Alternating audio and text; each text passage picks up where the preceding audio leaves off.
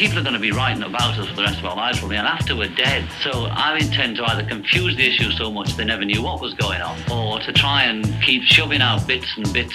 So as whoever is bothered to be looking at it in the future, the people that really know will sort out, they'll know what was going on a bit. There's a lot of books about the Beatles and a lot of theories, and I try not to read them, and whenever I do, the first thing is like, oh, that's wrong. Everywhere you go, trying to find out any little bit of dirt that they can write about you. Beatles is Beatles are Beatles, Beatles, Beatles. It doesn't matter, what people say. You can't live all your life by what they want. Another Kind of Mind, a different kind of Beatles podcast by Another Kind of Mind.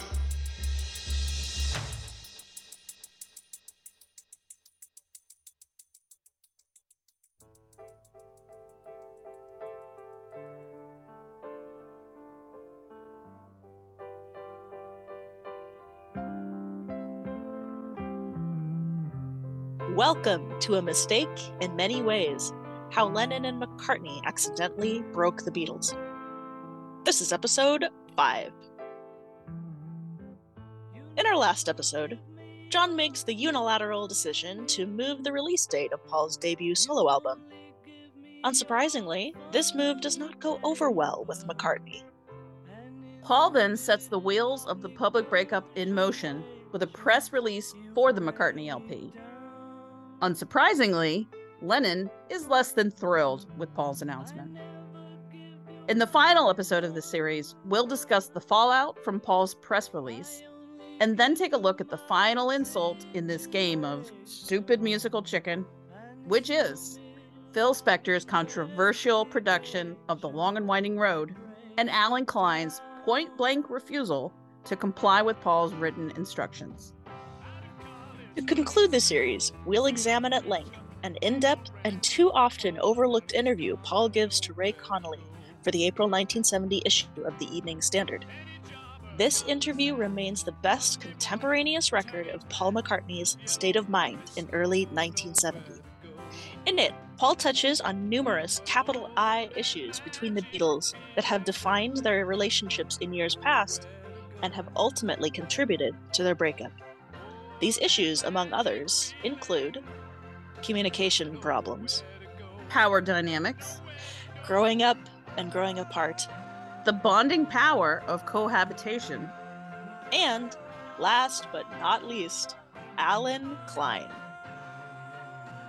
Paul speaks candidly about his experiences in this interview, and will use his own words to tease out these issues and to analyze them within the broader context of A Mistake in Many Ways. Okay, so we're going to open with a quote from Paul McCartney, who has hated Alan Klein's guts for decades, and in fact, in more recent years, still had this to say. It was a nightmare. I don't really like talking or even thinking about it. In a nutshell, this guy came in to rob the Beatles. A certain American manager was burgling the Beatles, and I spotted the burglar. Nobody else did. They rather liked this guy, and they welcomed him in. I had the choice of busting the burglar or allowing him to take everything from the house.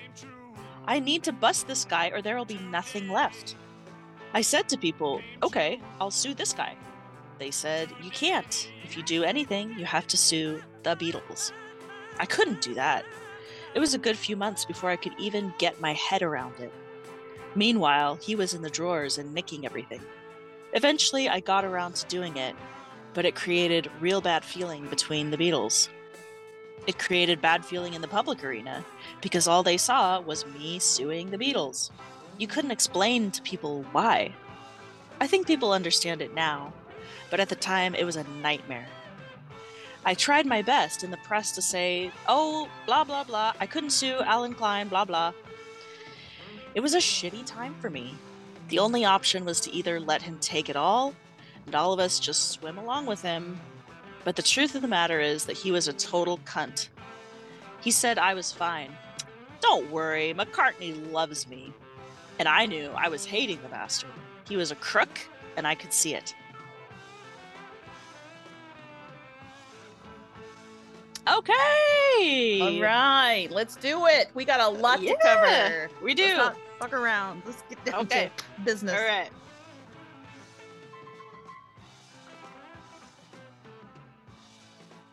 As we've already said, the McCartney press release was certainly ambiguous. But I think the other Beatles would have been justified in being hurt and angry that Paul unilaterally decided to publicly imply, however obliquely, that he was leaving the band.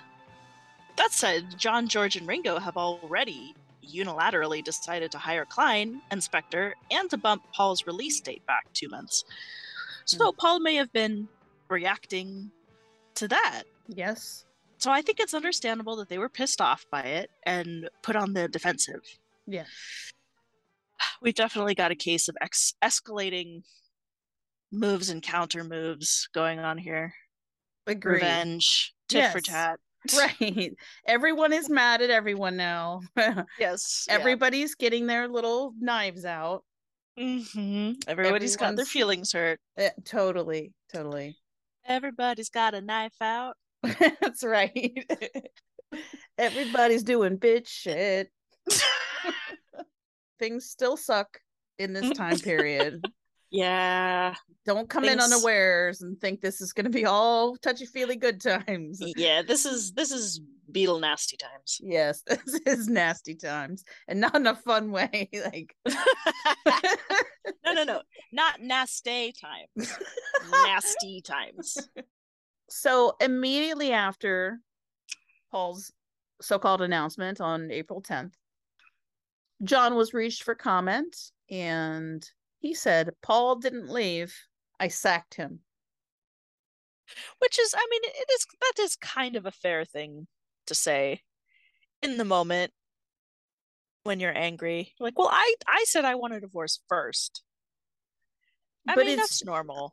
It's still shitty though. If he had said, I left first, that would have been fair. But he said Paul didn't leave. I sacked him.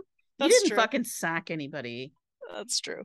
Also, Paul didn't leave. I sacked him is a way of saying I rejected Paul. He didn't reject me. When no one was ever suggesting that.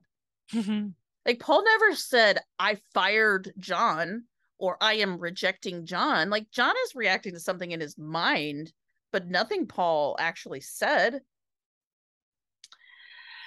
That's true. I mean, maybe it's just paranoia about his leader image, as we have been told. But if Ringo had quit in public, would John be out there saying, Ringo didn't quit, I sacked him? No. I don't think so. No. He might say, well, I already quit privately 6 months ago. But whatever. Guess we've all quit now. Yeah. We're all on the same page now. Rock on, Ringo. Right. He wouldn't be like, I fired Ringo. In fact, John goes on to later talk about Ringo quitting first and George quitting second. So he doesn't have like a bee in his bonnet about being the first to quit, which he wasn't. Right? Right. And he doesn't say that he was. He admits it was Ringo, George, and then him. So he specifically hung up on quitting before Paul. It is very important to John that everyone thinks of Paul as the last one to let go of the Beatles. Why is that? I mean, Paul is the last one. He is the last one to quit. Everybody knows that. And Paul has said it a million times. He's been saying it for 50 years. Well, okay. Was he the last to quit or was he the first to quit? Like, Paul is the first to actually quit. Right. The others threatened to quit. Or they quit temporarily in Ringo and George's case. But Paul was the first to actually permanently quit. Yes, although I would argue that they walked out rather than quit because they came back. So, I mean, I guess this is a semantic argument of like, what does the word quit mean? But quit has a finality to it. In my opinion, right? If you walk out and you come back, within a few days. That's not quitting to me, which is not to make light of their disgruntledness. Yeah, if anything, I'm making light of John's, because he didn't even go as far as Ringo and George did. He just said something in a meeting Yeah, right. and then never did anything about it. Well, he did, and then it's like from that point on, he started acting like CEO of Beatles Inc. He's like, great, Right. now I'm the boss. Mhm. It's like, That's true. Okay, did you want to quit, or did you just want to be the top dog? Did you just want to be the boss? Those are very different. Indeed they are. Well, and that's why I'm so irritated every time I read anything about this era where John had already quit the band. It's like he had not quit the band. Sometimes I feel like what Paul is really saying is that he was the saddest about it. That's what I think maybe people mean when they say Paul was the last to quit. They're like, Paul regretted it the most, and yes. Well, and he was like the left standing there going, guys, come back, please don't leave me. They're willing to hang that on Paul, right? Yeah, for sure. And Paul's willing to wear that. Absolutely. Yeah. So, like, who has incentive to to argue with that narrative, right? Exactly. If Paul's willing to go along with it for whatever it gets him, and John wants him to wear that robe of dishonor or whatever, then sure. why are we arguing with it? Yeah, why are we arguing with it, Phoebe? Well, because I just think it matters. If you care about the real story, then it matters. It's about people who care about each other who all got hurt. Yeah. And if it wasn't, then they wouldn't care so much and we wouldn't care so much. Oh, that's true. One thing that always comes up when we talk about this press release is that Paul never actually announces the end of the band or even speaks on behalf of the band. He just appears to be quitting the Beatles. In fact, that's what the headline says, right? Paul's quit the Beatles. So the papers and the readers of the papers extrapolate that to mean the Beatles are over.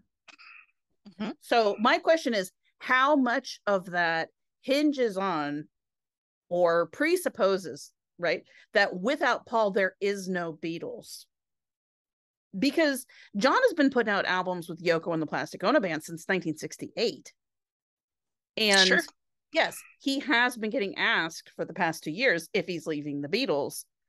But we read the interviews on the air. John said in February that the Beatles have no plans to work together. Right? So like that in and of itself doesn't mean that the band is finished. So well, and John and Paul not writing together, which Paul has said, doesn't mean the end of the Beatles either. Exactly. So my question is there a perception in the public and in the media that Paul's word has more weight than John's does? And if so, is that part of what is frustrating and or hurtful or insulting to John? Well, that's a really good question. I'm not arguing about like who is the boss. I'm not saying like for God's sake, Paul's the real boss of the Beatles. I'm not saying that. I'm just saying that like maybe the perception of who's in charge of the Beatles is a little more fluid than, certain authors like to admit. Yes. That's very possible. And again, if that's the case, that is another reason why this might be upsetting to John. But for the sake of conversation, let's say that Paul was the last to leave, as has been the accepted narrative and Paul's own testimony since 1970. Okay, if it's true that Paul is the last one to leave the Beatles, then shouldn't Paul be allowed to make the announcement? If Paul is the captain who goes down with the ship, hasn't he earned the right to make the announcement? People make two different arguments. They make one argument like, well, John just deserved to be the one to make the announcement because it was his band, which, newsflash, it wasn't John's band. Okay. Or they say, because he started the band. And it's like, well, Not really. Kind of, but not really. He started the Quarrymen, which Paul joined. John, Paul, and George built the Beatles together, and then Ringo joined. Yes. Anybody who in 2022 is making a straight-faced argument that Paul McCartney's DNA is not all over the Beatles, Yes, is fucking delusional. From the moment he joined and started teaching John real chords and brought vocal harmony to the group and instantly doubled their repertoire and started writing to venue managers to get them gigs, etc., etc., etc. So the one argument is John just has divine right. And then the other argument is that, like, well, they had decided that John would get to announce. Like, nobody decided that. Of course not. There's no agreement. There's not even a handshake agreement. Paul, do you agree here? Let's all shake that at time to be determined, John Lennon will get to unilaterally make the announcement that he has left the Beatles. Nobody agreed to that shit. Alan Klein asked John not to say anything. Is a world away from there was an agreement amongst the 4 band members that John Lennon would get to make an announcement. I really like how you put it. If Paul is the captain who goes down with the ship, hasn't he earned the right? If you're going to make the case of, who has done the most to keep the band afloat for the last 3 years, then yeah. Unless you subscribe to the notion that Paul's workaholism is what made John and George want to quit. Well, even so, though, even if all of his crew is like, fucking hate this guy, and they're like, as soon as you dock this thing, we're out of here, never working with you again. I mean, It doesn't matter if he keeps them from sinking. Okay. Putting aside whether it's a reasonable argument for people to make, do you think it would be reasonable for John to feel like he has the right to announce or was promised to announce?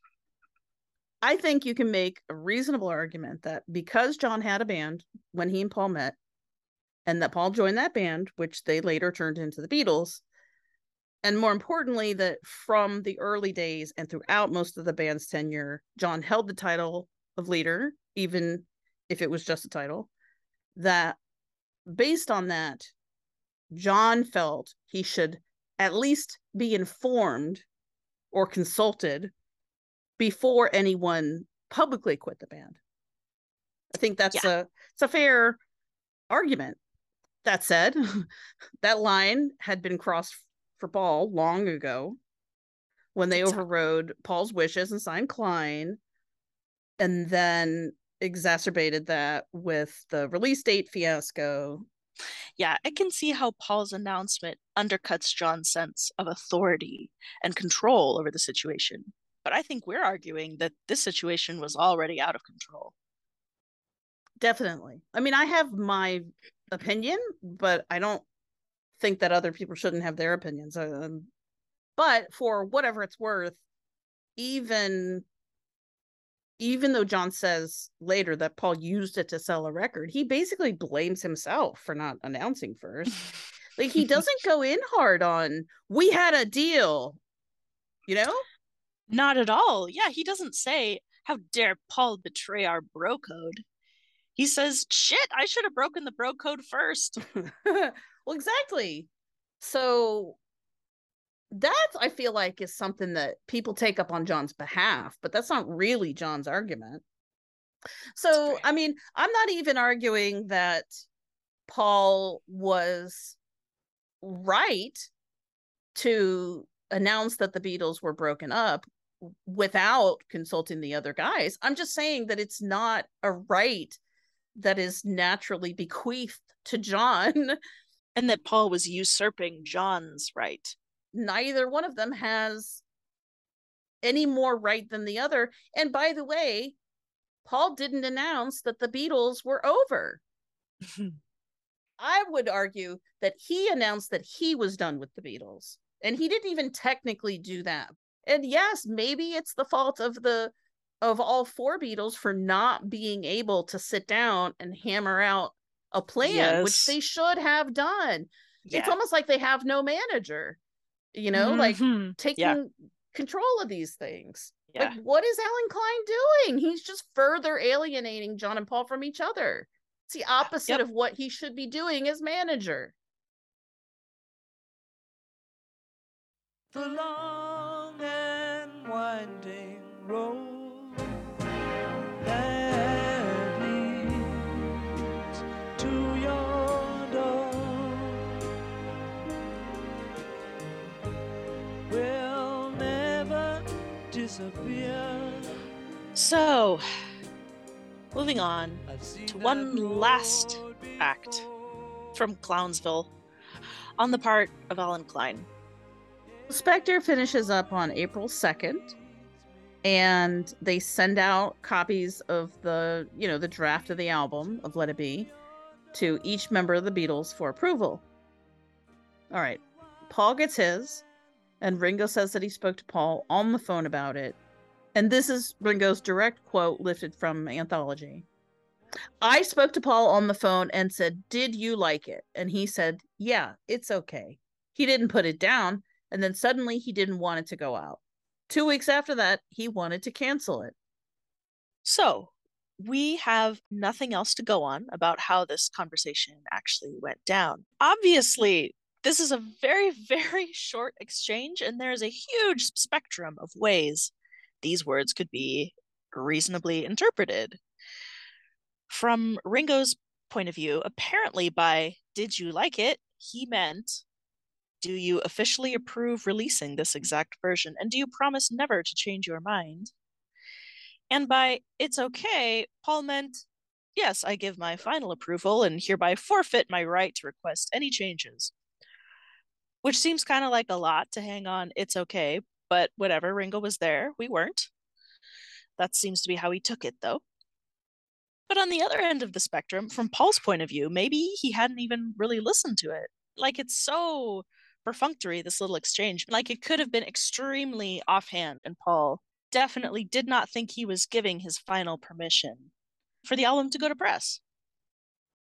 I don't know, Daphne. I don't think Ringo is suggesting that Paul gave final approval. I think he's just saying, what is Paul freaking out about? He was fine at first. Mm-hmm. What is the big deal all of a sudden? Because even John's response to Ray Connolly was like, what? Spectre did a great job. He never says, but Paul signed off on that production. Mm-hmm. He's just like, what's the big deal? So I think they're both just downplaying the significance of the issue. So my take is that no one thought Paul had signed off on it. They're just annoyed that he was making such a stir about it. Mm. And in Ringo's case, maybe he's annoyed that he didn't object immediately, like within 24 hours or whatever. Those are great points. Yeah. Yeah, the attitude that Paul forfeited his right to make changes the moment he said, "it's okay" to Ringo doesn't really come from Ringo. You're right. It comes from certain commentators. Yeah. As does the accusation I see sometimes that because Paul has never volunteered that he got a copy of Let It Be in advance, that this is evidence of Paul lying by omission, that he's trying to imply that he was never informed of Spectre's production and that therefore he's trying to rewrite history. Well, how would Paul even hear the album in order to object to it if he hadn't gotten an advance copy? Like, isn't that just implied? Like, what are Paul's critics suggesting? That Paul's like genius lobe just tingled and he rushed into Apple, where he like caught Klein and Spectre orchestrating the Long and Winding Road? Obviously he got a copy of it. Right. And also, sending an advance copy doesn't exonerate Klein. No. The whole point of the advance copy is for Paul to evaluate and weigh in with his feedback. Which he does. Given how exhausted and beaten up and disgusted by the whole thing Paul is, I can see why his first reaction would just be like, get that fucking thing out of my face. I don't even care about Let It Be right now. Right? I'm going to do McCartney right now. So he might just be like, I'll get to this when I get to it. Maybe he put it on once and was just kind of distracted or just wasn't in the headspace to pay attention to it or whatever. And then, as Ringo says, 2 weeks later, Paul's like, no, I don't like this. And he objects, which, needless to say, is his prerogative, is his right to do. And that was the whole point of sending him a copy, right? To get his approval. So Right. why are you even bothering with the charade if you're not going to honor it? Paul sends a detailed letter to Alan Klein on April 14th.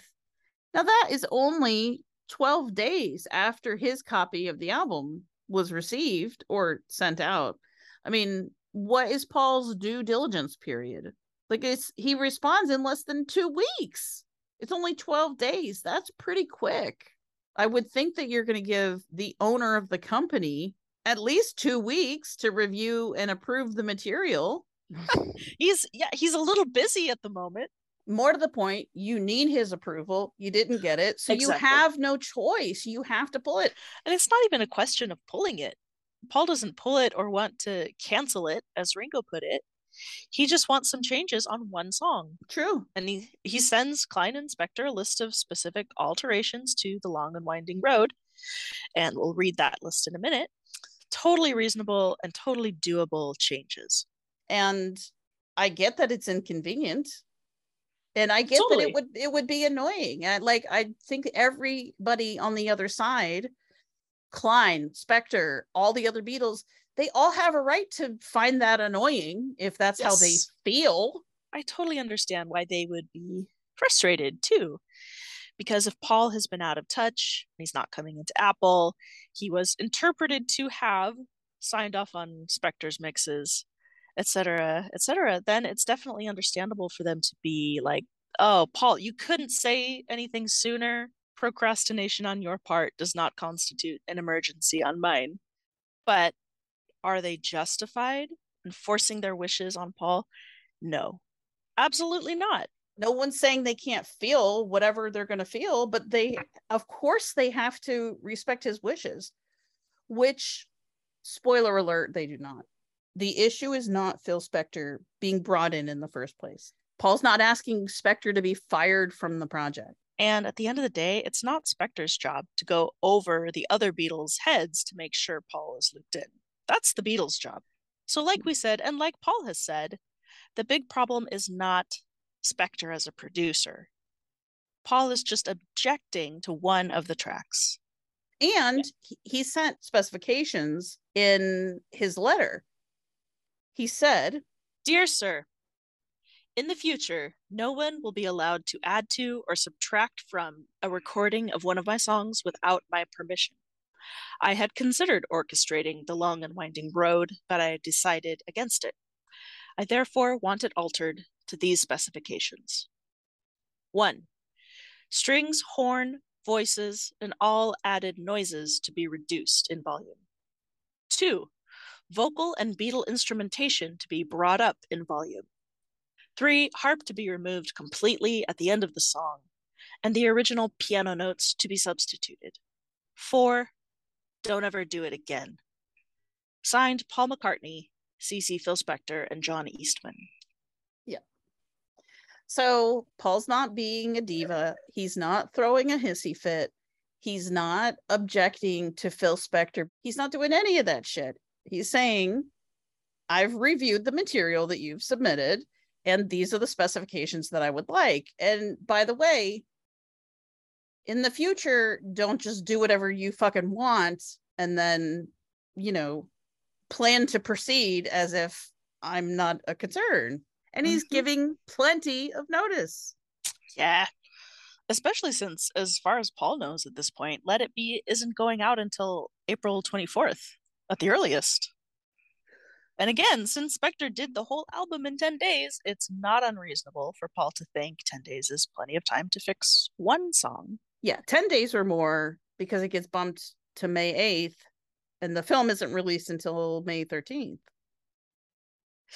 And there's been no deadline for when all changes had to be submitted to the studio. As far as we know, none whatsoever. Yeah, there's no sticky note on the acetate that says, please submit all requested changes by April 11th or whatever. Yeah, I just have no idea what possible justification there could be.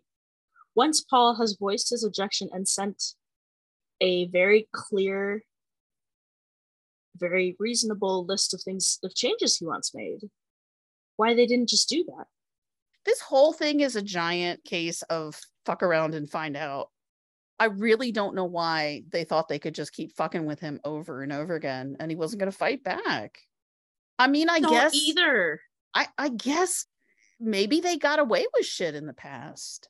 I don't think so, though. That's what's so weird about this. Because Paul is a brick wall. Everyone says that. He's a dog with a bone. Yeah. That's what everyone says, always. And John knows that. Well, yeah, he is. But he relented on the Lennon-McCartney credits issue.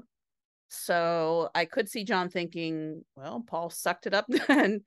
And he wasn't gung-ho on Brian in the beginning either, but he came around.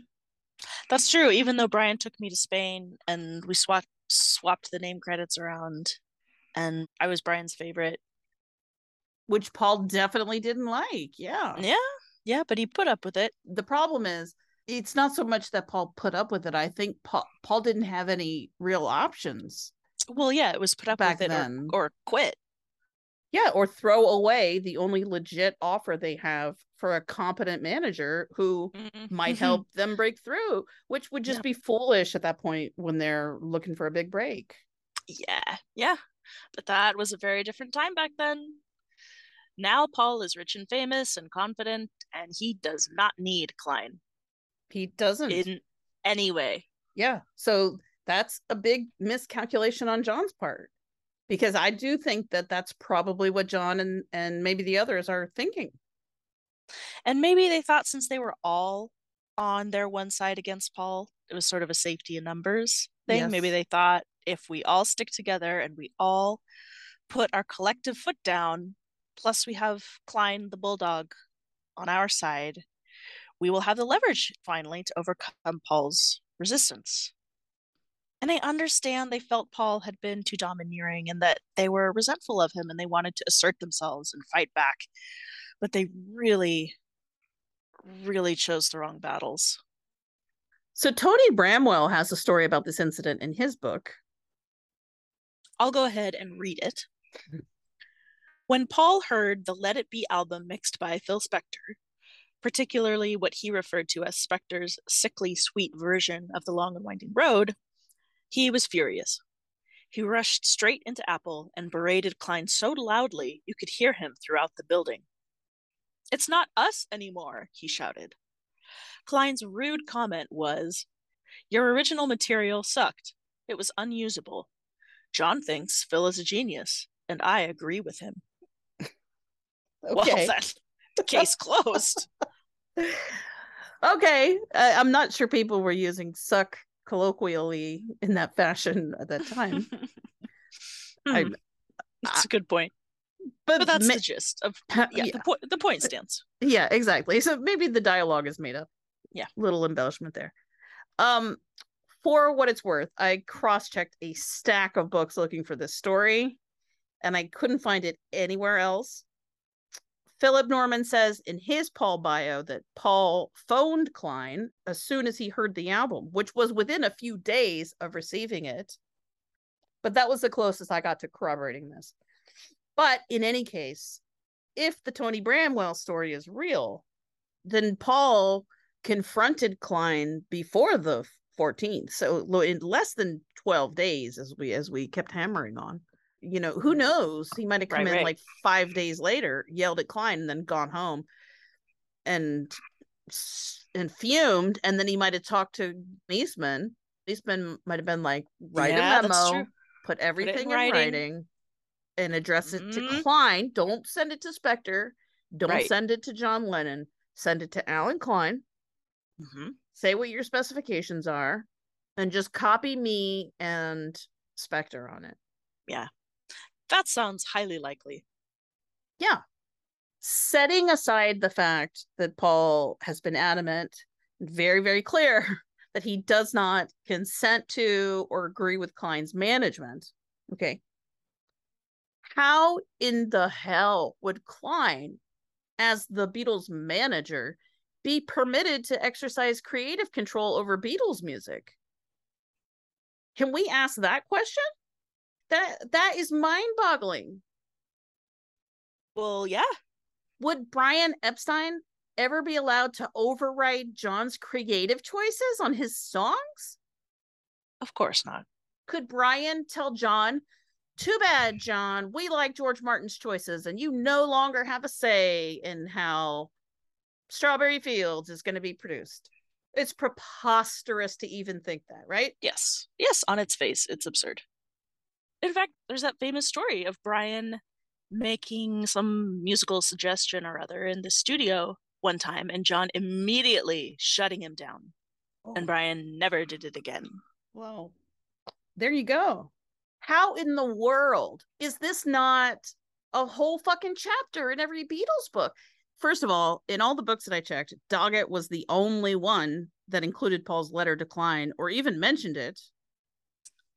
Yeah. Well, and he dismissed it completely. Well, as being... yeah. I'll share with you what he wrote. He wrote, but his prevarication was fatal. McCartney was imbued with the spirit of Hamlet, neglecting to act until only failure could follow. So that's a nice taste of Doggett there for you. That's Doggett. We could share more, but Phoebe about had an aneurysm. Looking up this. I did. A lot of people enjoy this book. On the following page, he calls McCartney a scared child alone in the dark forest of intrigue. So if you like that type of stuff, then then please check out this book. Anyways, because you're in for a treat. But so Doggett was the only one who mentioned Klein's letter.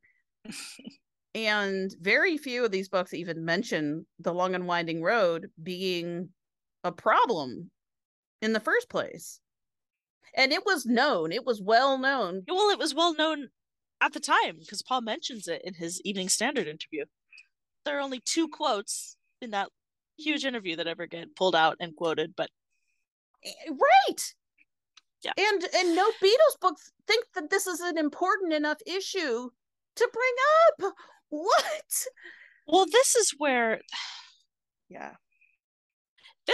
I start to think conspiracy. Maybe all those, yes, maybe all those books have an agenda. If not a conspiracy from book to book, then at least the author has an agenda. I mean, is that more likely or is laziness more likely? Well, my motto, I always think. No, I don't know your motto. My motto, which I apply to almost everything in life, is don't assume malice when incompetence will do. Like Occam's razor. It's probably incompetence first and then malice, although they often go hand in hand. But sure. I don't think there's a conspiracy, and there doesn't even have to be an explicit agenda. But when all the major people writing the history of the Beatles have the exact same perspective and are all buddies and never challenge any of the conventional wisdom, it just becomes an echo chamber. Yeah. Which is why you want to have peer review and diversity. Exactly. So here's a question. Was this whole conflict a deliberate ploy from the beginning to provoke Paul, either just to force him to engage or to actively demoralize him? Or both? Gilmore writes, during this time, Spector never consulted McCartney about the changes he was making, which may have been Klein and Lennon's intention. After finally hearing Spector's new mixes, McCartney requested changes, but Klein told him it was too late. Yeah, so I assume that means that we can't prove that John and Klein maliciously kept Paul out of the loop. Maybe they just forgot to consult him. Paul's quote from Beatles Anthology reads, Alan Klein decided, possibly having consulted the others, but certainly not me, that Let It Be would be reproduced for disc by Phil Spector. So now we were getting a reproducer instead of just a producer, and he added on all sorts of stuff, singing ladies on the Long and Winding Road, backing that I perhaps wouldn't have put on. I mean, I don't think it was the worst record ever, but the fact that now people were putting stuff on our records that certainly one of us didn't know about was wrong. I'm not sure whether the others knew about it. It was just, okay, get it finished up. Go on, do whatever you want. We were all getting fed up. Yeah, so them just ignoring his wishes is egregious and aggressive. And that's what's going down. I just feel kind of gross that this is even something that we have to make the case for. That that Paul McCartney is allowed to have opinions about his own music. Like, that is so gross. I can't even believe there's a counter argument to this. Like, having to give equal time to the other side. Like, what is the other side? That he shouldn't be allowed to make specifications on the Long and Winding Road? It's that it's too late. Since Paul has been not coming into Apple office or even talking to the others, means that he now doesn't have the right to make changes after the fact. Like, snooze, you lose kind of thing. Okay. Yeah. Or, his conversation with Ringo constituted official approval that he, as the owner of the company, was not allowed to later rescind after a few days. I never know if John is taking Klein's lead or if Klein is taking John's lead in terms of dealing with Paul, I could definitely see, and it's certainly more palatable for me to think, that Klein took this antagonistic approach to Paul and John kind of got swept up in it and got excited by it and was like, yeah, go at him, Alan, get it for me, Alan, like, yeah, tell Paul to shut the fuck up. Because I can see John being swept up in that. And also, if somebody else is validating his bad impulses, then it's not going to make him feel as guilty about it. So, he's like, oh, okay, so it is okay to be like this. Everyone, yeah, Paul does deserve some rough treatment. Yeah, go in. And then it just sort of escalates from there. Or and maybe it's a combination of this, maybe Klein saw something in John that he was able to exploit, like maybe Klein spotted a bully in John. Oh, I think he absolutely did. And he was like, hey, brother, I know how to deal with people. I know you know how to deal with people, John, because you're the man, right? And you got what it takes. Exactly. Paul doesn't have what it takes. And he just appealed to that side of John. Yeah. And they just fed each other. Well, that makes sense. Yeah. It's just such a corrupt and obvious setup. Yeah. It's just one of the most frustrating elements of the Beatles story. Yeah. It's a shame. It's a damn shame.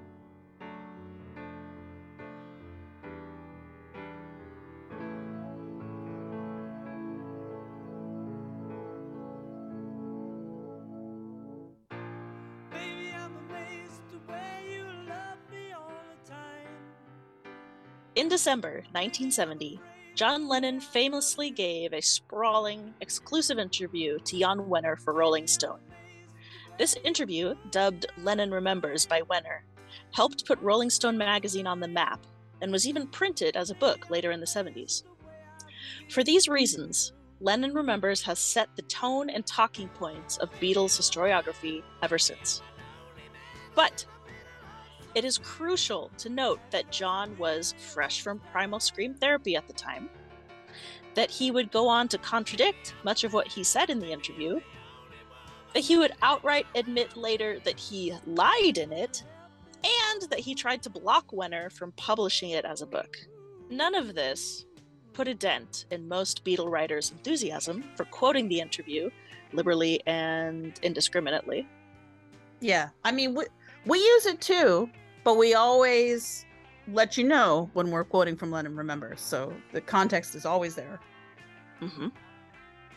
Fortunately, in recent years, people like Mikhail Gilmore and Aaron Torkelson Weber, and more recently, Joe Hagan, have helped shift the Beatles narrative towards a more balanced view of events and a fuller range of perspectives. So we are nominating a new starting point for looking at the Beatles' story and breakup. Not to replace Lennon Remembers, but just to balance it out.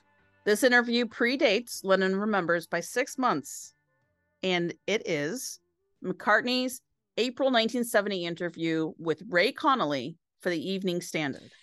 Disappointingly, but not surprisingly, this interview is very rarely quoted in any great detail. And in fact, only a few quotes are ever even used at all beyond providing a pithy punchline to the final chapter of a Beatles book. So we're going to treat this interview, this important piece of history, as Paul's McCartney Remembers interview. It's a lengthy and thorough conversation in which Paul is candid about his feelings and clear about his wishes for the future. He discusses several of the issues we've highlighted in this series as major contributors to the breakup. So we will pull those out as we go along and give our analysis. Obviously, we don't have time to read the entire piece aloud, but we'll link it in the show notes for anyone who's interested. Clearly, Paul's objective here is to communicate to the world that the breakup is not his fault. Or at least not his choice. As we have mentioned already, you will probably recognize a few little chestnuts that are always pulled out and quoted from one writer to another. But there are also a ton of important quotes that were new and surprising, to me at least. And to me as well. Okay, so Paul says, "It was all a misunderstanding. I just thought, Christ, what have I done? Now we're in for it. And my stomach started churning up. I never intended the statement to mean Paul McCartney quits Beatles. Nor, he says, was it intended as a publicity stunt, which is something that has been widely suggested and which has upset him." Widely suggested, most notably by John. A few days ago, Paul McCartney decided to break his year-long silence and be interviewed. He wanted to clear up the confusion about his relations with the other Beatles and Alan Klein and to kill the rumors that he was now, quote, a hermit living in a cave somewhere with a 10-foot beard. He wanted to show that he really was a happily married man with a nice family and a good life, quote from Paul. But most of all, he wanted to talk, to work things out in conversation, as much, I suspect, for his own benefit as anything. That's interesting to me. I'm happy with a nice family and a good life. But this is the same period that he will say in the future, I couldn't face any press because I couldn't handle answering the question, are you happy? Yeah. Well, he says happily married. But he specifically doesn't like rumors that he is not doing well. Oh, yeah, that's true. Yeah. Because he's not a hermit living in a cave. So, yes. So he's definitely still covering up his depression at this point. Which, let me be clear. So he's not being 100% candid about all of his feelings. All of the time. All of the time, especially the ones that have to do with being depressed, because he's Paul McCartney, and what right does he have to be depressed? Even though, yes, I am depressed. Thank you for asking. I'm right? Sure you care so much about my mental health. Yes. Okay, so they go to lunch, and Connolly says that with hardly moments for hellos, Paul launched into his theme. He wanted to put it all straight to show that no one was to blame for what happened. And when after 2.5 hours non-stop talking, he had cleared up his mind and mine too, he laughed, said he felt better now, got into his car and went home. Leaving Ray Connolly spinning with little birdies flying and tweeting around his head. Oh my God. Poor Paul, man. Paul says, I don't think I need a manager in the old sense that Brian Epstein was our manager. All I want are paid advisors who will do what I want them to do. And that's what I've got. God bless him. Oh my God. Okay. Do tell, Paul. If the others want Klein, well, that's up to them, but I've never signed a contract with him. He doesn't represent me. I'm sure Eastman is better for me. So good. Okay, I love that he said to the Evening Standard, I've never signed a contract with him. Yeah. Good for Paul. The real breakup in the Beatles was months ago. First, Ringo left when we were doing the White Album because he said he didn't think it was any fun playing with us anymore. But after 2 days of us telling him he was the greatest drummer in the world for the Beatles, which I believe, he came back. Then George left when we were making Abbey Road because he didn't think he had enough say in our records, which was fair enough. After a couple of days, he came back. I think he means Let It Be. Yeah, Not Abbey Road. I noticed that too. It was Let It Be, but Yeah. who cares?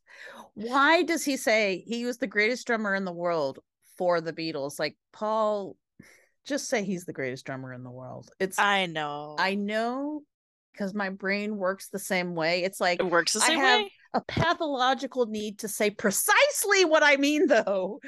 I know that his brain will not allow him to say greatest drummer in the world because he's like, I technically wouldn't rate him the best. Just say it, Paul. Yeah, just say it. I know. Or don't say I anything. know. Or don't say anything. Just don't bring it up. Exactly. It sounds worse when you qualify it. Don't qualify it. Although Ringo sent Paul a telegram after the story and said he liked it. So apparently Ringo didn't take offense. Yeah. Well, Paul says some super nice things about the Beatles later on. But interesting thing here is that he says the real breakup in the Beatles was months ago, and he's about to, he's about to go into the story of how John quit. Right. So for Paul, at least here, he's saying the real breakup is when John quit. Right. Just FYI. But he's also contextualizing it by saying, and other people have left too. Things have not always been sunny in Beatleland. Well, let me tell you. Oh, sure. No, he's telling the full story, and the full story is Ringo left first, then George, and then John. But he's still saying, for Paul, the breakup was real when John quit, and for John, the breakup is real when Paul quits. That's consistent. Yeah, and it makes sense. No offense to George and Ringo, but But John and Paul are married. Yeah. So Paul gives a quick rundown of the divorce meeting and says that John said, I think you're daft. And then he had something a little different than he usually does. He goes on to say, and I said, what do you mean? I mean, he is John Lennon, and I'm a bit scared of all that rapier wit we hear about. And he just said again, I think you're daft. I'm leaving the Beatles. I want a divorce. Yeah, that really struck me when I was reading this. Maybe he's trying to communicate to John there. You hurt me, buddy. I just don't like that word that he said, scared. Why? Because you shouldn't be afraid of your partner. I don't know what to make of it. It's a little offhand, but and he's saying I'm scared of the wit, but he doesn't say like I'm scared that John is going to set my life on fire, although that is what happens. Yeah. Saying I'm scared of his rapier wit is like that's not what you're scared of. Like it's not what he's it's like what you're scared of a zinger? Like that. Right. By scared, maybe he means not so much scared of a witty zinger, like you said, but rather that he felt apprehensive because in that divorce meeting, he could sense something big was bubbling up in John. Maybe he sensed some sort of hammer was about to fall. Because he knows John well, but the public doesn't know that about John. What they're familiar with is John's rapier wit, quote unquote. So Paul goes with that for the purposes of this interview to explain why he was discomfited in some way. Yeah, I also feel like every time Paul says rapier wit, it's like code for him saying like John could be an absolute rat bastard. Well, for sure, of course, because that's what he means. He called him like when he was talking about how do you sleep. Yes, yeah, the fencing champion of East Cheam, if that's how it's pronounced. Which is like just probably not. It's just so over the top, like chivalrous British gentleman No, I know. think he's being a little ironic though, seriously, because it's like, Yeah. no, John would like kick you in the nuts. I mean, he was the opposite of like a gentlemanly, like And guard. exactly. Like, first let's go over the rules, McCartney, and Right. we'll meet at such time, and no kicking below the belt. He's like fucking like street brawler, right? Yeah, true. That's so true. So Paul goes on. He says, well, none of us knew what to do, but we decided to wait until about March or April of this year until our film Let It Be came out. But I was bored. I like to work. I'm an active person. Sit me down with a guitar and let me go. That's my job. Oh my God, Paul, we know. Oh, that should be the warning sticker that comes with Paul. Yes, I'm an active person. I get bored. I like to work. So what does we decided to wait until Let It Be mean? I don't know. I know you like using the royal we, Paul, but it does get confusing sometimes. Wait till what? To talk again? To reevaluate? Or to announce the breakup and start divorce proceedings? Because he's talking about the band being in kind of stasis. Mm-hmm. And he kind of makes it sound like there was a vague plan to postpone the announcement, which is everybody's understanding, right? But in the meantime, no one took any action, which we also know was true. And he's making a point, for the record, that John never personally reached out to him to restart the band. I don't know. I look askance at this. We decided to wait until about March or April of this year. Either Paul's talking about something like an event that we do not know about and that no one else has ever talked about before, or he's covering his ass a little bit. Yeah. Well, he says none of us knew what to do. We decided to wait until, and then he says this vague shit, until March or April, until our film came out. Well, it's April 22nd and the film has still not come out. So yeah, looks like there's just like a lot of moving parts here. Mm-hmm. That is a point where he would be better off if he just spoke bluntly more often and was willing to piss people off. But he just did speak bluntly and the world came down on his head. Well, that's a good point. Like he's reacting to accusations of being the person who ruined the Beatles right now. So if he's trying to deflect and be like, this was in the works. This was in the works. Maybe I jumped the gun, but it was going to come out at some point. Well, and it is complicated. It's not really a cut and dry thing. No, all sorts of unspoken, half-spoken, assumed, interpreted smoke signals are going on. And if Paul's been cut off from the other Beatles for the most part, specifically from John, and has sort of just been in his own head, that can warp what you think other people must be thinking. Yeah, that's true.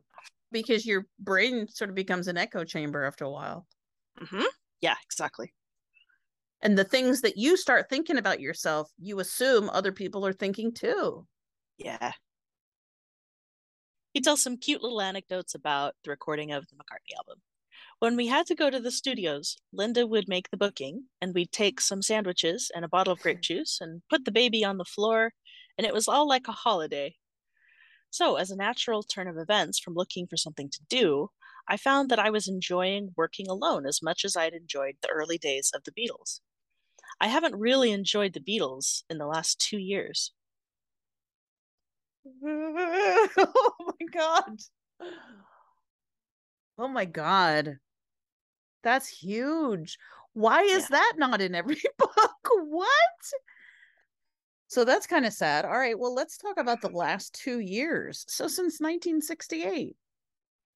I haven't really enjoyed the Beatles since 1968. What happened in 1968? Well, Yoko Ono started coming to the studio every day with John. Well, that's right. John and Paul had some kind of falling out. Yeah, so he's sort of stating the obvious, which is things haven't been the same since India. Yeah. Okay. He goes on to say, more than anything, he says. I'll just take out, he says, more than anything, I would love the Beatles to be on top of their form and for them to be as productive as they were. But things have changed. We are all individuals. Even on Abbey Road, we don't do harmonies like we used to. I would have liked to have sung harmony with John, and I think he would have liked me to, but I was too embarrassed to ask him. And I don't work to the best of my abilities in that situation. That's so sad. Oh. Yeah. I didn't leave the Beatles. The Beatles have left the Beatles, but no one wants to be the one to say the party's over. Last year, John said he wanted a divorce. All right, so do I. I want to give him that divorce. I hate this trial separation because it's just not working. Personally, I don't think John could do the Beatles thing now. I don't think it would be good for him. I didn't leave the Beatles. The Beatles have left the Beatles, but no one wants to be the one to say the party's over. Like, I think that's just, it almost sounds like song lyrics. Yeah, it's just so poetic. I love it. That's true. I never get tired of that. I know. Well, guess what? Nerd alert. It's iambic. Oh, shut up. That's awesome. I don't even really know what that means, but I'm very impressed. I get the reference, but I'll be honest with you. I don't know what that means. It's just where the emphases are. I haven't left the Beatles. The Beatles have left the Beatles, but no one wants to be the one to say the party's over. Oh, that's beautiful. So there's a slight hiccup in there, but that's okay. Last year, John said he wanted a divorce. All right, so do I. I want to give him that divorce. Thoughts? I think it is exactly what it says on the tin. I hate this trial separation because it's just not working. What's not working? Paul's heart is not growing fonder? John's heart is not growing fonder? What? Oh, well. Both? Yeah. From Paul's perspective. Well, he said, I want to give him that divorce. I hate this trial separation because it's just not working. So I take that to mean, like, if this was supposed to be a trial separation period, the verdict is in. Yeah, exactly. Like, that's where I've ended up. I've ended up, John, that I want the divorce too. Yeah. If this was supposed to be a time where I reflect and think about what I want, I hate being in limbo. I hate this waiting period. There's no point to it. And I feel like I can't start my life until we're divorced. Yeah. Like, let's just do it. Why are we fucking around? Let's just get it done. Yeah. And then what do you think of this? He adds, personally, I don't think John could do the Beatles thing now. I don't think it would be good for him. What the fuck does that mean? I don't know. I've never known.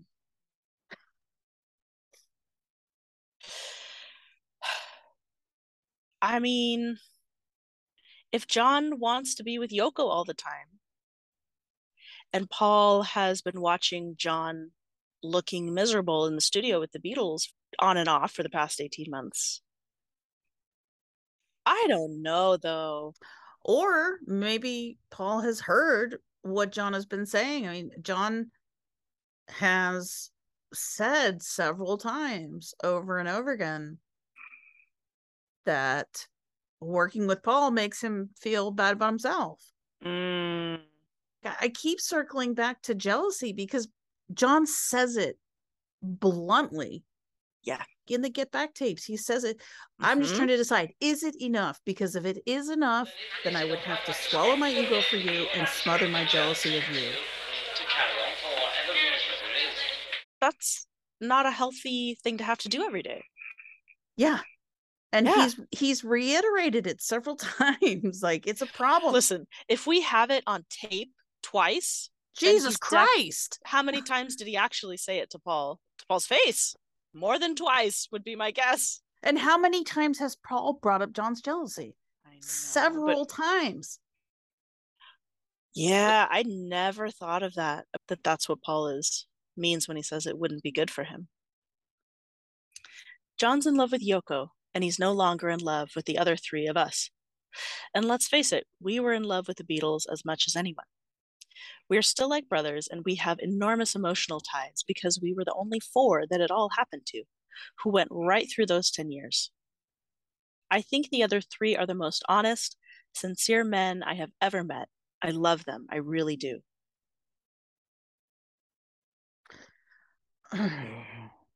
So many times I've read that first line isolated from the rest of the paragraph, followed by some one-note analysis that is always exactly the same. Bob Spitz was the first to write it. John's in love with Yoko, and he's no longer in love with the other three of us.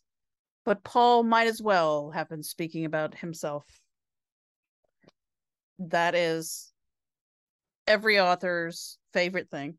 Yes, it is. Like, I read it over and over again, but I don't know what that interpretation is based on. If you read the whole paragraph, Paul says, John is no longer in love with the three of us, and then continues to discuss the Beatles as a band and as four people who were once very committed to that band. Let's face it, we were in love with the Beatles as much as anyone. We are still like brothers, and we have enormous emotional ties because we were the only four that it all happened to. They are three of the most sincere men. I love them. They're great people. However, yes, that's a really good point. What he's saying here is like, John is not in it anymore, so it's not good for us. Like, let's just call it a day. Mm-hmm. He's not saying John fell out of love with me personally at all. I can see it. I think it's a fair interpretation. Paul can be doing both things. He could. I just don't think he is in this instance. I think authors like Spitz and others are extrapolating this to mean, I guess, that Paul is saying John still loves George and Ringo, but not him. Or that's just their personal opinion, and then they're using Paul's quote to pivot into their opinions, which is fine if that's your opinion and you state it as an opinion. But like, it could be what the author thinks. I just don't think it's what Paul is saying. Mm-hmm.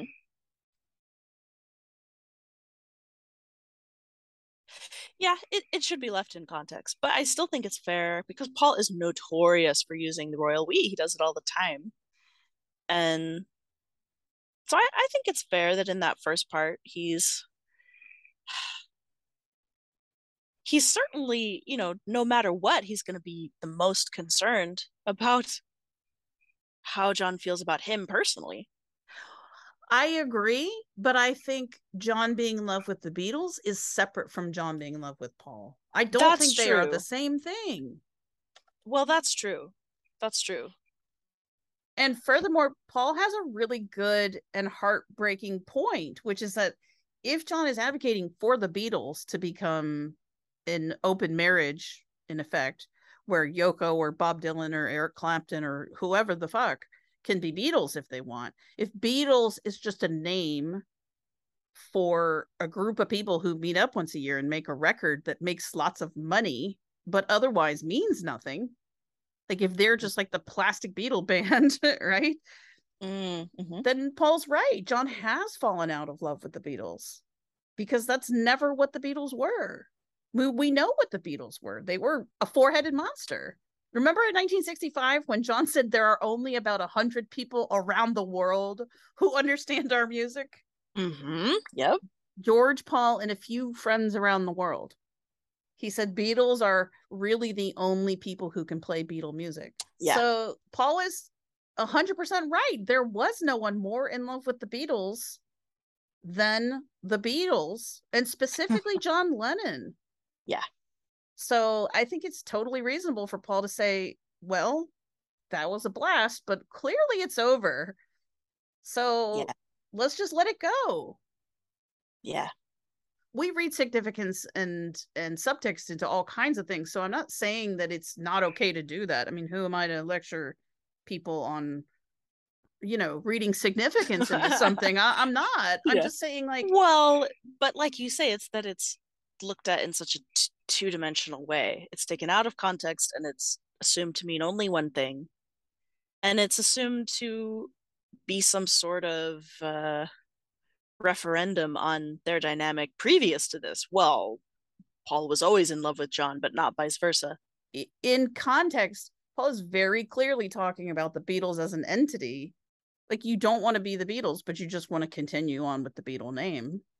No, like, the Beatles was a beautiful thing that we all believed in. And if you don't believe in it anymore, then just fucking say that. Yeah. Oh, okay. So Paul continues. I don't mind being bound to them as a friend. I like that idea.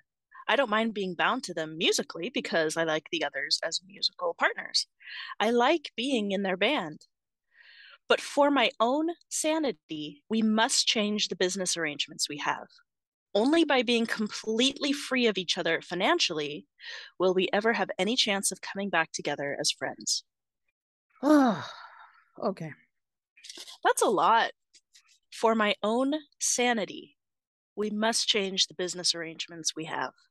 I've never seen that before. Well, I know. And why not? That's the part that's really frustrating to me. And to read, the book that shall remain nameless, to read certain very popular books about the breakup, all we get is this constant, like, Paul's being emotional, Paul's on his period, like Paul's having a hissy fit, Paul's hysterical, and can't compartmentalize. Bro, he is not. Yeah. He is very rational and very clear-eyed, and he's saying, I love them, they're great people. He called them like the most sincere and awesome people he's ever known. Yeah, which is a lot. And he says, I like playing with them. This isn't about me not wanting to be their friend or their musical partners. I do want those things. We're in a financial situation that needs to be severed. Yeah. And that's the only way we can continue to be friends. Yeah. Which is reasonable. It is reasonable. And he's also saying, like, we are not going to be able to continue to be friends if this situation is allowed to fester and continue. And he's right. I mean, this is enough of a warning of that lawsuit. I mean, he can't be more transparent and explicit. Personally, I would like to see an independent panel of experts work out how the Beatles could be given their independent finances so that on their individual things, they could get the rewards for their efforts. Beatles things would, of course, still be shared. We should all have our independent incomes and let us work out for ourselves the accompanying problems. Klein says it's impossible for tax reasons, but I'm not convinced that it couldn't be done. After all the years of work, all I've got to show is money locked up in a big company. Strictly speaking, we all have to ask each other's permission before any of us does anything without the other three. My own record nearly didn't come out because Klein and some of the others thought it would be too near to the date of the next Beatles album.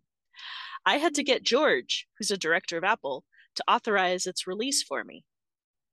Give us our freedom, which we so richly deserve. We are beginning now to only call each other when we have bad news. The other day, Ringo came around to see me with a letter from the others, and I called him everything under the sun. But it's all business. I don't want to fall out with Ringo. I like Ringo. I think he's great. We're all talking about peace and love, but really we're not feeling peaceful at all. There's no one who's to blame. We were fools to get ourselves into this situation in the first place. But it's not a comfortable situation for me to work in as an artist. Whew. Okay, again, very transparent, rational. He's on the record here explaining the problem, why it's unworkable, and bending over backwards to say it's no one's fault. Yeah. So the thing about tax reasons, Paul is right. He's like, I'm not convinced that it can't be done. Of course it can't. I just love that he's putting Klein on such incredible blast. Like, he's like, Yes. by the way, this is what the so-called Beatles manager told me when I suggested this. Mm-hmm. He said it wasn't possible for tax reasons. Like, all of this, I think, is going to end up in the court proceeding. Yeah. Well, and this is John's comeback to Paul's saying that he wants out. John writes back, but what about the tax? No details about the tax. That's ridiculous. Like, if the government wants their taxes, they'll get their taxes. Like, there's no such thing as like, well, we can't for tax reasons. Like, you can't always protect. Like, there's always a way to pay more taxes. You know, like you might end up having to pay more. Well, that's what I think is their problem. So, yeah. So it's going to cost a little bit of money to do this divorce. Well, then we need to pony it up and split it 4 ways and get it done. Well, for sure. Sometimes the cheapest way to pay for something is with money. And it's frustrating that George tells Howard Smith on May 1st that this is all an elaborate tantrum on Paul's part, basically. He's not like, wish we could help, but, you know, taxes. He's like, tough shit for Paul, because we chose Klein and we're doing what's best for the Beatles. Mm-hmm. Yeah. Paul thinks he always knows what's best. But in this particular special instance, this is what I mean about them choosing the wrong battles. But they just must not have thought he would ever do it. And that's what Klein must have been telling them too. Like, he can't do anything. He's under contract. He signed that EMI deal in September. You can get out of any contract. I know. Renegotiating contracts is, I mean, standard. It happens all the time. Well, you know what though? Like, in fairness, they're getting bad advice. Well, that's exactly. They're getting everything through the con man, like you said earlier. So he's given a little olive branch to Ringo. Again, I don't want to fall out with Ringo. And, you know, the fact that he says no one is to blame. We shouldn't have done this we shouldn't have gotten ourselves into this situation in the first place. If we could go back in time. Right. What is he talking about there, though? Apple or hiring Klein? No, I think signing the original contract in 1967. Oh. Which is so sad because they were, they were all still besties in 1967. Okay, so let's discuss that contract. Connolly writes, basically, Paul's worry over their business affairs is over a contract signed in July 1967, which ties all 4 Beatles together financially until 1977. Thus, the profits from all of their activities, with the exception of songwriting, are paid into Apple, the company that the 4 of them own. But under the agreement, none of the 4 is able to earn separately. Thus, John's Plastic Ono Band records and Paul's individual record productions are treated in exactly the same way financially as their Beatle material. And in the same way, the Lennon-McCartney agreement with Northern Songs disregards the fact that John wrote Instant Karma by himself, and that all the songs on Paul's album were written by him alone. They must both share the royalties for all their songs. So it's easy to see why this is a bad idea once the Beatles have broken up. But let's talk about the original agreement. The outrageousness of it. Okay, all 4 Beatles sharing everything besides songwriting royalties equally. This was in July 1967. So just after All You Need Is Love was recorded. It's the month where they go to Greece to try out that communal living on the Greek island. Mm-hmm.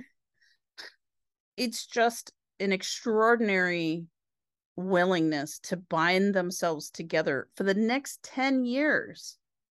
I know. They've been together for 10 years already. And they're ready for another 10. Yeah. They're willing to make a 10-year commitment to share everything equally, not just to work together, but to literally share everything equally. Think about how close and secure you need to be with somebody to do that. Yeah. when the stakes are this high. And no one was more gung-ho about it than John Lennon. Right? The mastermind of the Greek island commune. Yes. The man of, I think you need the Beatles more than they need you. Yeah, so just to clarify, so songwriting royalties, meaning whoever writes the song, if it's performed by someone else, they're the only one who get paid gets for that. Yeah. But anytime a Beatle record is played, yes, they all get equal. Yes.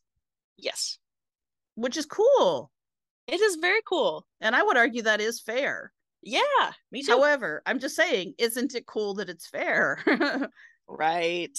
So this is less than a year before everything goes to shit. Something went really wrong really fast. Yeah, and it happened abruptly. That is a stark reminder. I feel like we can never say that enough.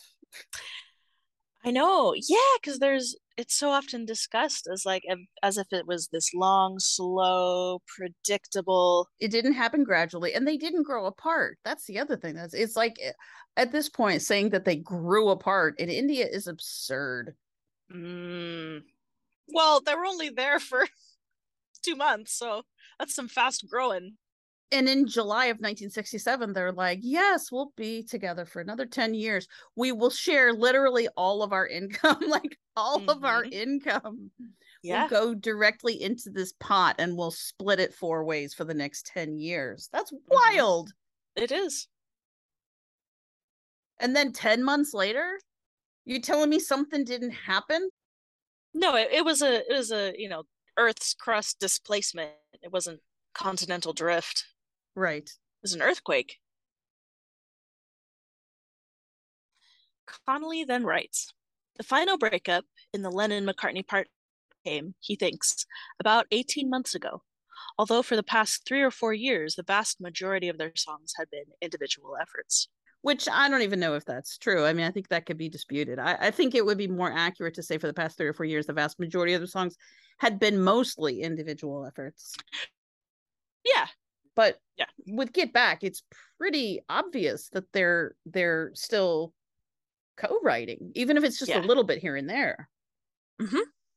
So maybe Paul is kind of having his own moment of, I mean, he doesn't date it all the way back to 63 or whatever John does, but maybe he's also having a moment of being a little disenchanted with things, and so now when he looks back, it seems like they worked less closely than they did.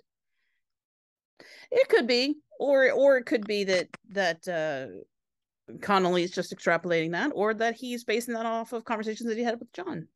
Well, that's true. Because this is Connolly writing. This isn't, a quote from Paul, but yeah, that's true. So yeah, he might be paraphrasing Paul, or he might have heard this from John, or read it from John. So back to Paul. Paul says, it simply became very difficult for me to write with Yoko sitting there. If I had to think of a line, I started getting very nervous. I might want to say something like, I love you, girl. But with Yoko watching, I always felt that I had to come out with something clever and avant-garde. She would probably have loved the simple stuff, but I was scared. I'm not blaming her, I'm blaming me. You can't blame John for falling in love with Yoko any more than you can blame me for falling in love with Linda. We tried writing together a few more times, but I think we both decided it would be easier to work separately. I told John on the phone the other day that at the beginning of last year, I was annoyed with him. I was jealous because of Yoko and afraid about the breakup of a great musical partnership. It's taken me a year to realize that they were in love, just like Linda and me. So this is probably the biggest chunk that I have definitely seen quoted in total.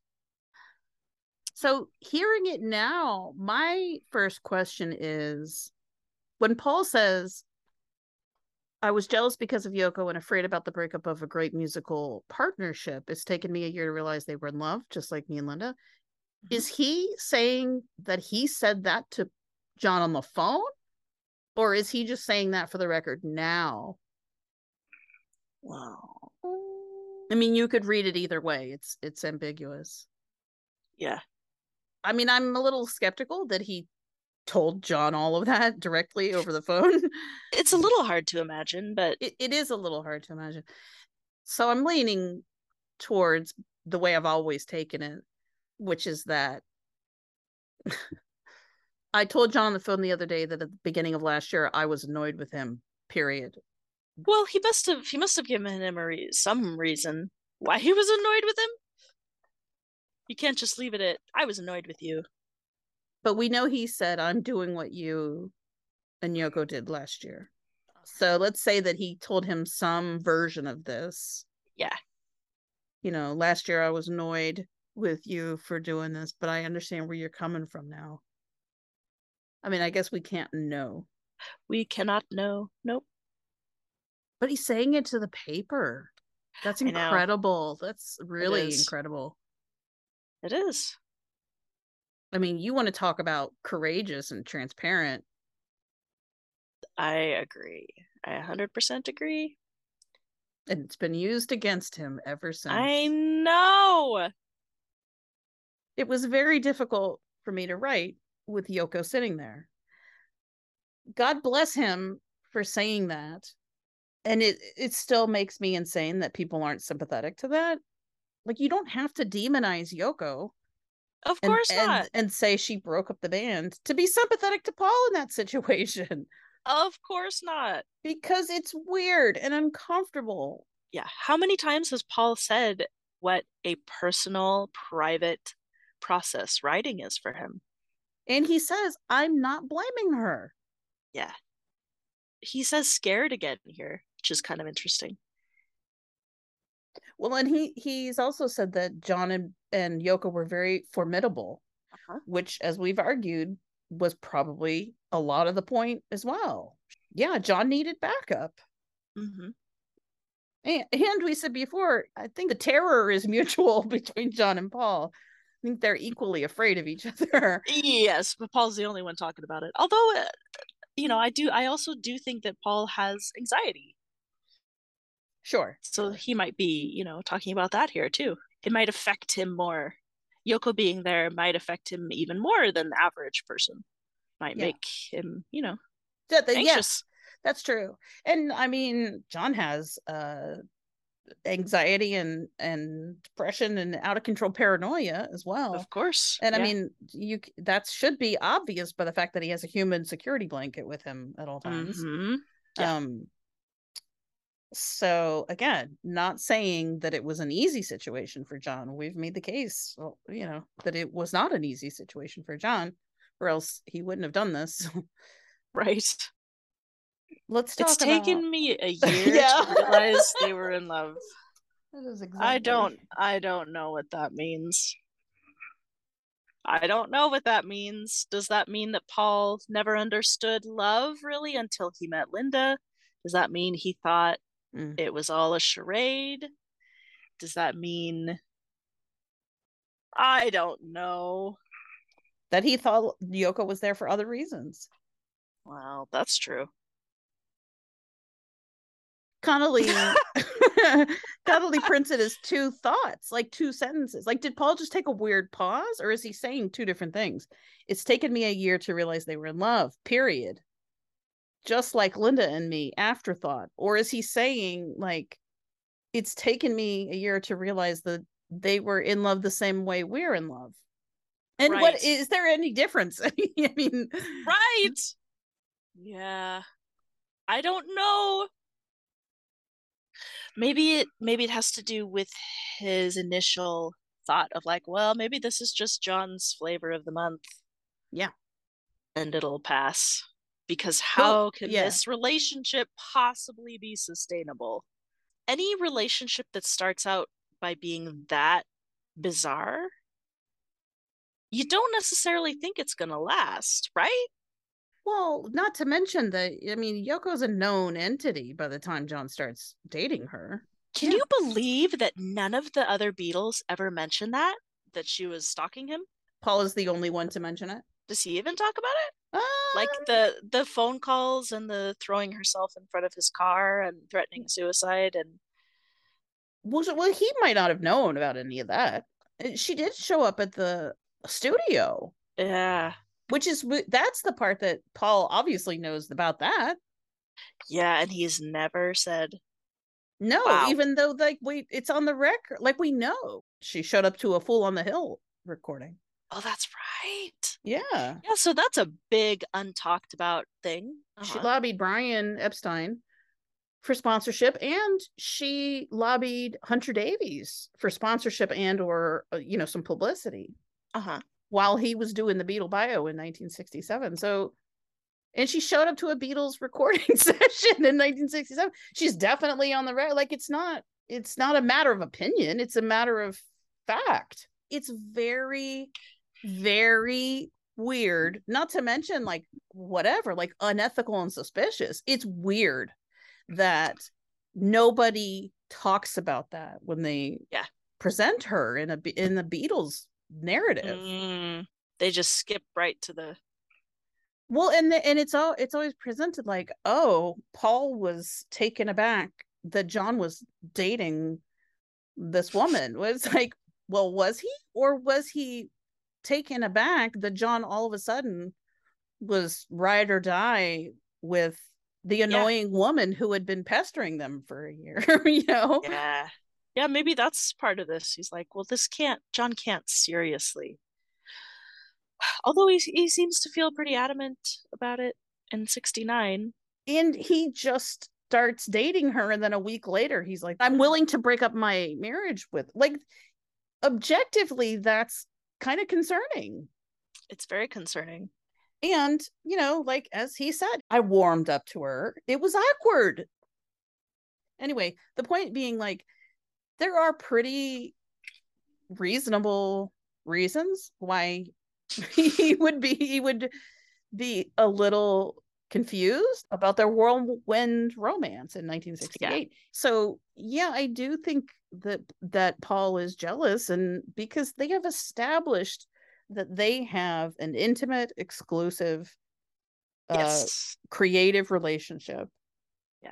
So for John to bring another person, into this against Paul's will and without consulting him and without asking if he's okay with it at any point, like, of course that's going to upset Paul. I think that's pretty obvious. And it's weird to turn that around on Paul, Yeah. We need to fix the way that we talk about this. Yeah, Paul was jealous. It's not that we can't talk about his jealousy, but it's just like, I hate that being reduced to like, I said no girls allowed, John. Oh my gosh. No girls allowed in this clubhouse. Mm-hmm. Okay, so let's take girls out of the equation again. Let's say that it's Donovan. Like, so Paul would be allowed to bring Donovan in every day to the studio, and Donovan would be allowed to like give his opinions on what the Beatles should be doing musically. Well, everyone would know that Paul was trying to make Donovan a Beatle, or was trying to, upset John or make him jealous. Yeah. Well, by making Donovan a Beatle. Yeah. Right. Yeah. Well, I think that part of that might stem from the idea that because John is the leader, he has the right to set the terms of any of his relationships.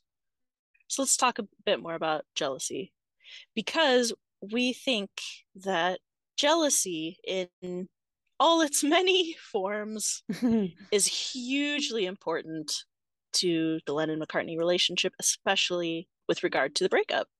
This can be a difficult topic because jealousy can have connotations that people don't like and cause them to bristle. And it can be triggering for people too, if they've had to deal with jealousy in their relationships.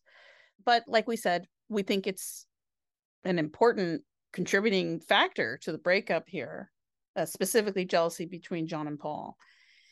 And there are many different shades of jealousy. Envy is different from possessiveness, which is different from competitiveness. Yeah. And I think John and Paul exhibit all of these at different times in different ways. Sometimes it's professional and sometimes it's personal. And then there are still lots of different threads to that. Yes. Sometimes those overlap. Yeah. So we're going to discuss how we think these jealousy issues affected the Beatles, and specifically the disintegration of the band. The biggest example is the one we've already introduced, which is that Paul's professional confidence has emotional impact on John. Yeah, that's definitely important and has been brought up several times by John. And it's extremely sad, and it's no reflection on John's own worth as an artist. He does not need to feel inferior to Paul. We don't think that at all. No, not at all. It's like he said, it's a personal problem. In some ways, it doesn't have anything to do with Paul. Mm-hmm. But Paul's success, not just in terms of dollars or chart ranking or whatever, but just even Paul's artistic achievements do seem to make John feel bad or lesser, which means that after the breakup, he has an outsized investment in Paul failing or being perceived as failing, especially in public. And a certain amount of that is normal, I think. Yeah. Yeah, when you're competitive with someone, it can be intimidating or deflating to see them score a huge victory. Yeah, absolutely. And likewise, like if you're nervous about the science fair or whatever, and you walk into the auditorium and you look around and you're unimpressed with the competition, it's normal for that to be a confidence booster. Sure. In an ideal scenario, you would find that competition exciting and it spurs you to up your game. But where it gets toxic, I think, is when you're constantly measuring yourself against another competitor, which unfortunately is what I think happens with John after 1968. And the part where it gets concerning is when it reaches the level of obsession and magical thinking, which is where I think John gets post-breakup and basically lives, with the exception of the May Pang period in the mid-70s, for the rest of his life. Yeah. In Lennon Remembers, Jan Wenner asks about Let It Be and the McCartney album, and John says he thought Paul wanted McCartney to come out close to Let It Be, so it would look like Paul was the Beatles. Which is interesting, not because I think that theory has any validity, but because we know Let It Be was the date that kept moving. Well, and Ringo released an album at the same time, so whatever. Right. But that could shed light, though, on why John tried to move the McCartney album all the way to June, like we discussed in the last episode, because there was no rational reason for John to do that. John and George wrote the memo to Paul, but John was the one who wrote to EMI to move Paul's date. And we theorized that maybe it was just a flex on Paul or intimidate him or something, which maybe it was. But just another possibility is that maybe John was also trying to put distance between McCartney and Let It Be, because he thought that was too much of a spotlight on Paul to have a solo album and Let It Be, because John admits he was expecting something really good from the McCartney album and was glad when it turned out to be, this modest and for most people underwhelming album. I think he wanted to show he was the Beatles, By bringing out McCartney? I think so, Were you surprised when you heard it, at what he had done? Yeah, I was surprised it was so poor, What do you expect, a full scale? Well, not a full scale. I expected just a little more, I mean, because if Paul and I are sort of disagreeing, and I feel weak, I think he must feel strong. That's in an argument. Not that we've had a much physical argument, a mental one of talking, but you expect the opposition, so-called. So I was just surprised, and I was glad too. I thought, yeah, I suddenly got it all in perspective, So obviously the headline there is that John feels like Lennon-McCartney is a zero-sum game. Yeah, but the other interesting takeaway there is that John is saying he felt weak at that time in, March and April, waiting for McCartney to be released. Right. Which is wild because we're talking about him like he's on a power trip, and he's saying that he felt weak and he thought Paul had all the power. It's almost like John power tripping is a cover for something. Yeah, but that's interesting though. That makes things a little difficult to, things are not quite as simple as they appear to be, right? I mean, that's the main thing that I took away from that. And then once McCartney comes out and John isn't super impressed by it, or Rolling Stone ran a bad review of it to please him, and then the rest of the journalists started to trash it, John eventually got the boost he needed to either believe in himself or the competitive drive to make a better record than Paul's. One question I always have is like, when did it get like this? Yeah, because some people sort of like take Lennon Remembers and like retroactively apply it to their whole relationship, and I don't think it was always like that. I agree. I think when they were together, they were able, for the most part, to share the glory and the praise, to bask in that glow together, and that allowed them to be proud of each other and what they made together, and it made them generous towards each other and supportive of the family name. Yes, exactly. Because if you're married, you have to be on the same team. Right. And prior to 1968, they really weren't singled out much. Mm-hmm. Like if Eleanor Rigby won an award or Yesterday or whatever, it was given to the Beatles. Penny Lane and Strawberry Fields were Beatle compositions, not John or Paul. Yeah. Which is another vital reason why that Lennon McCartney credit is important, because it keeps them together. Yeah. And it keeps a lid on their competition. Ooh, that's true. Oh, yeah. If things started getting divided. Oof. Right. Then they're really competing against each other instead of antagonists working together. Yeah. Right. Yeah. So, instead of the image that George Martin gave us of two people pulling on either end of the rope, but smiling at each other as they did it. Well, I think we only have to look as far as how they treated each other and how other people described them to realize that it was not always like that, because people who are crazy, antagonistically, brutally competitive with each other don't get called soulmates by the people around them or get described as loving each other more than most couples. Yeah. It was a beautiful, delightful feedback loop between the two of them. Well, and the other thing is, like, it's easy to cheer on somebody you love, who loves you. Of course. It's easy. It's the first thing you want to do. Mm-hmm. If you're worried that that person doesn't love you, then every time they have an achievement without you, you're filled with panic. Oh, yeah. Once John starts dating Yoko, I think he starts to slowly begin to think of Paul more as a competitor than a collaborator. Mm-hmm. And then by September of 1969, he tells Paul he doesn't want to be partners anymore. Like, we're now really pinpointing it as India. When John started dating Yoko, Paul is definitely saying here in the Evening Standard, that was the end of us. Yeah. That was the end of us. Mm-hmm. So why does it grind on for 18 months? Like, is John just slowly weaning himself off of that Paul relationship? He doesn't leave the Beatles, but he does put an end to their exclusive private collaboration. Mm-hmm. And now Yoko is always wedged between them. So is he just trying to wean off of Paul? Like Yoko is his methadone? Yes. Yes. Rather than going cold turkey. Right.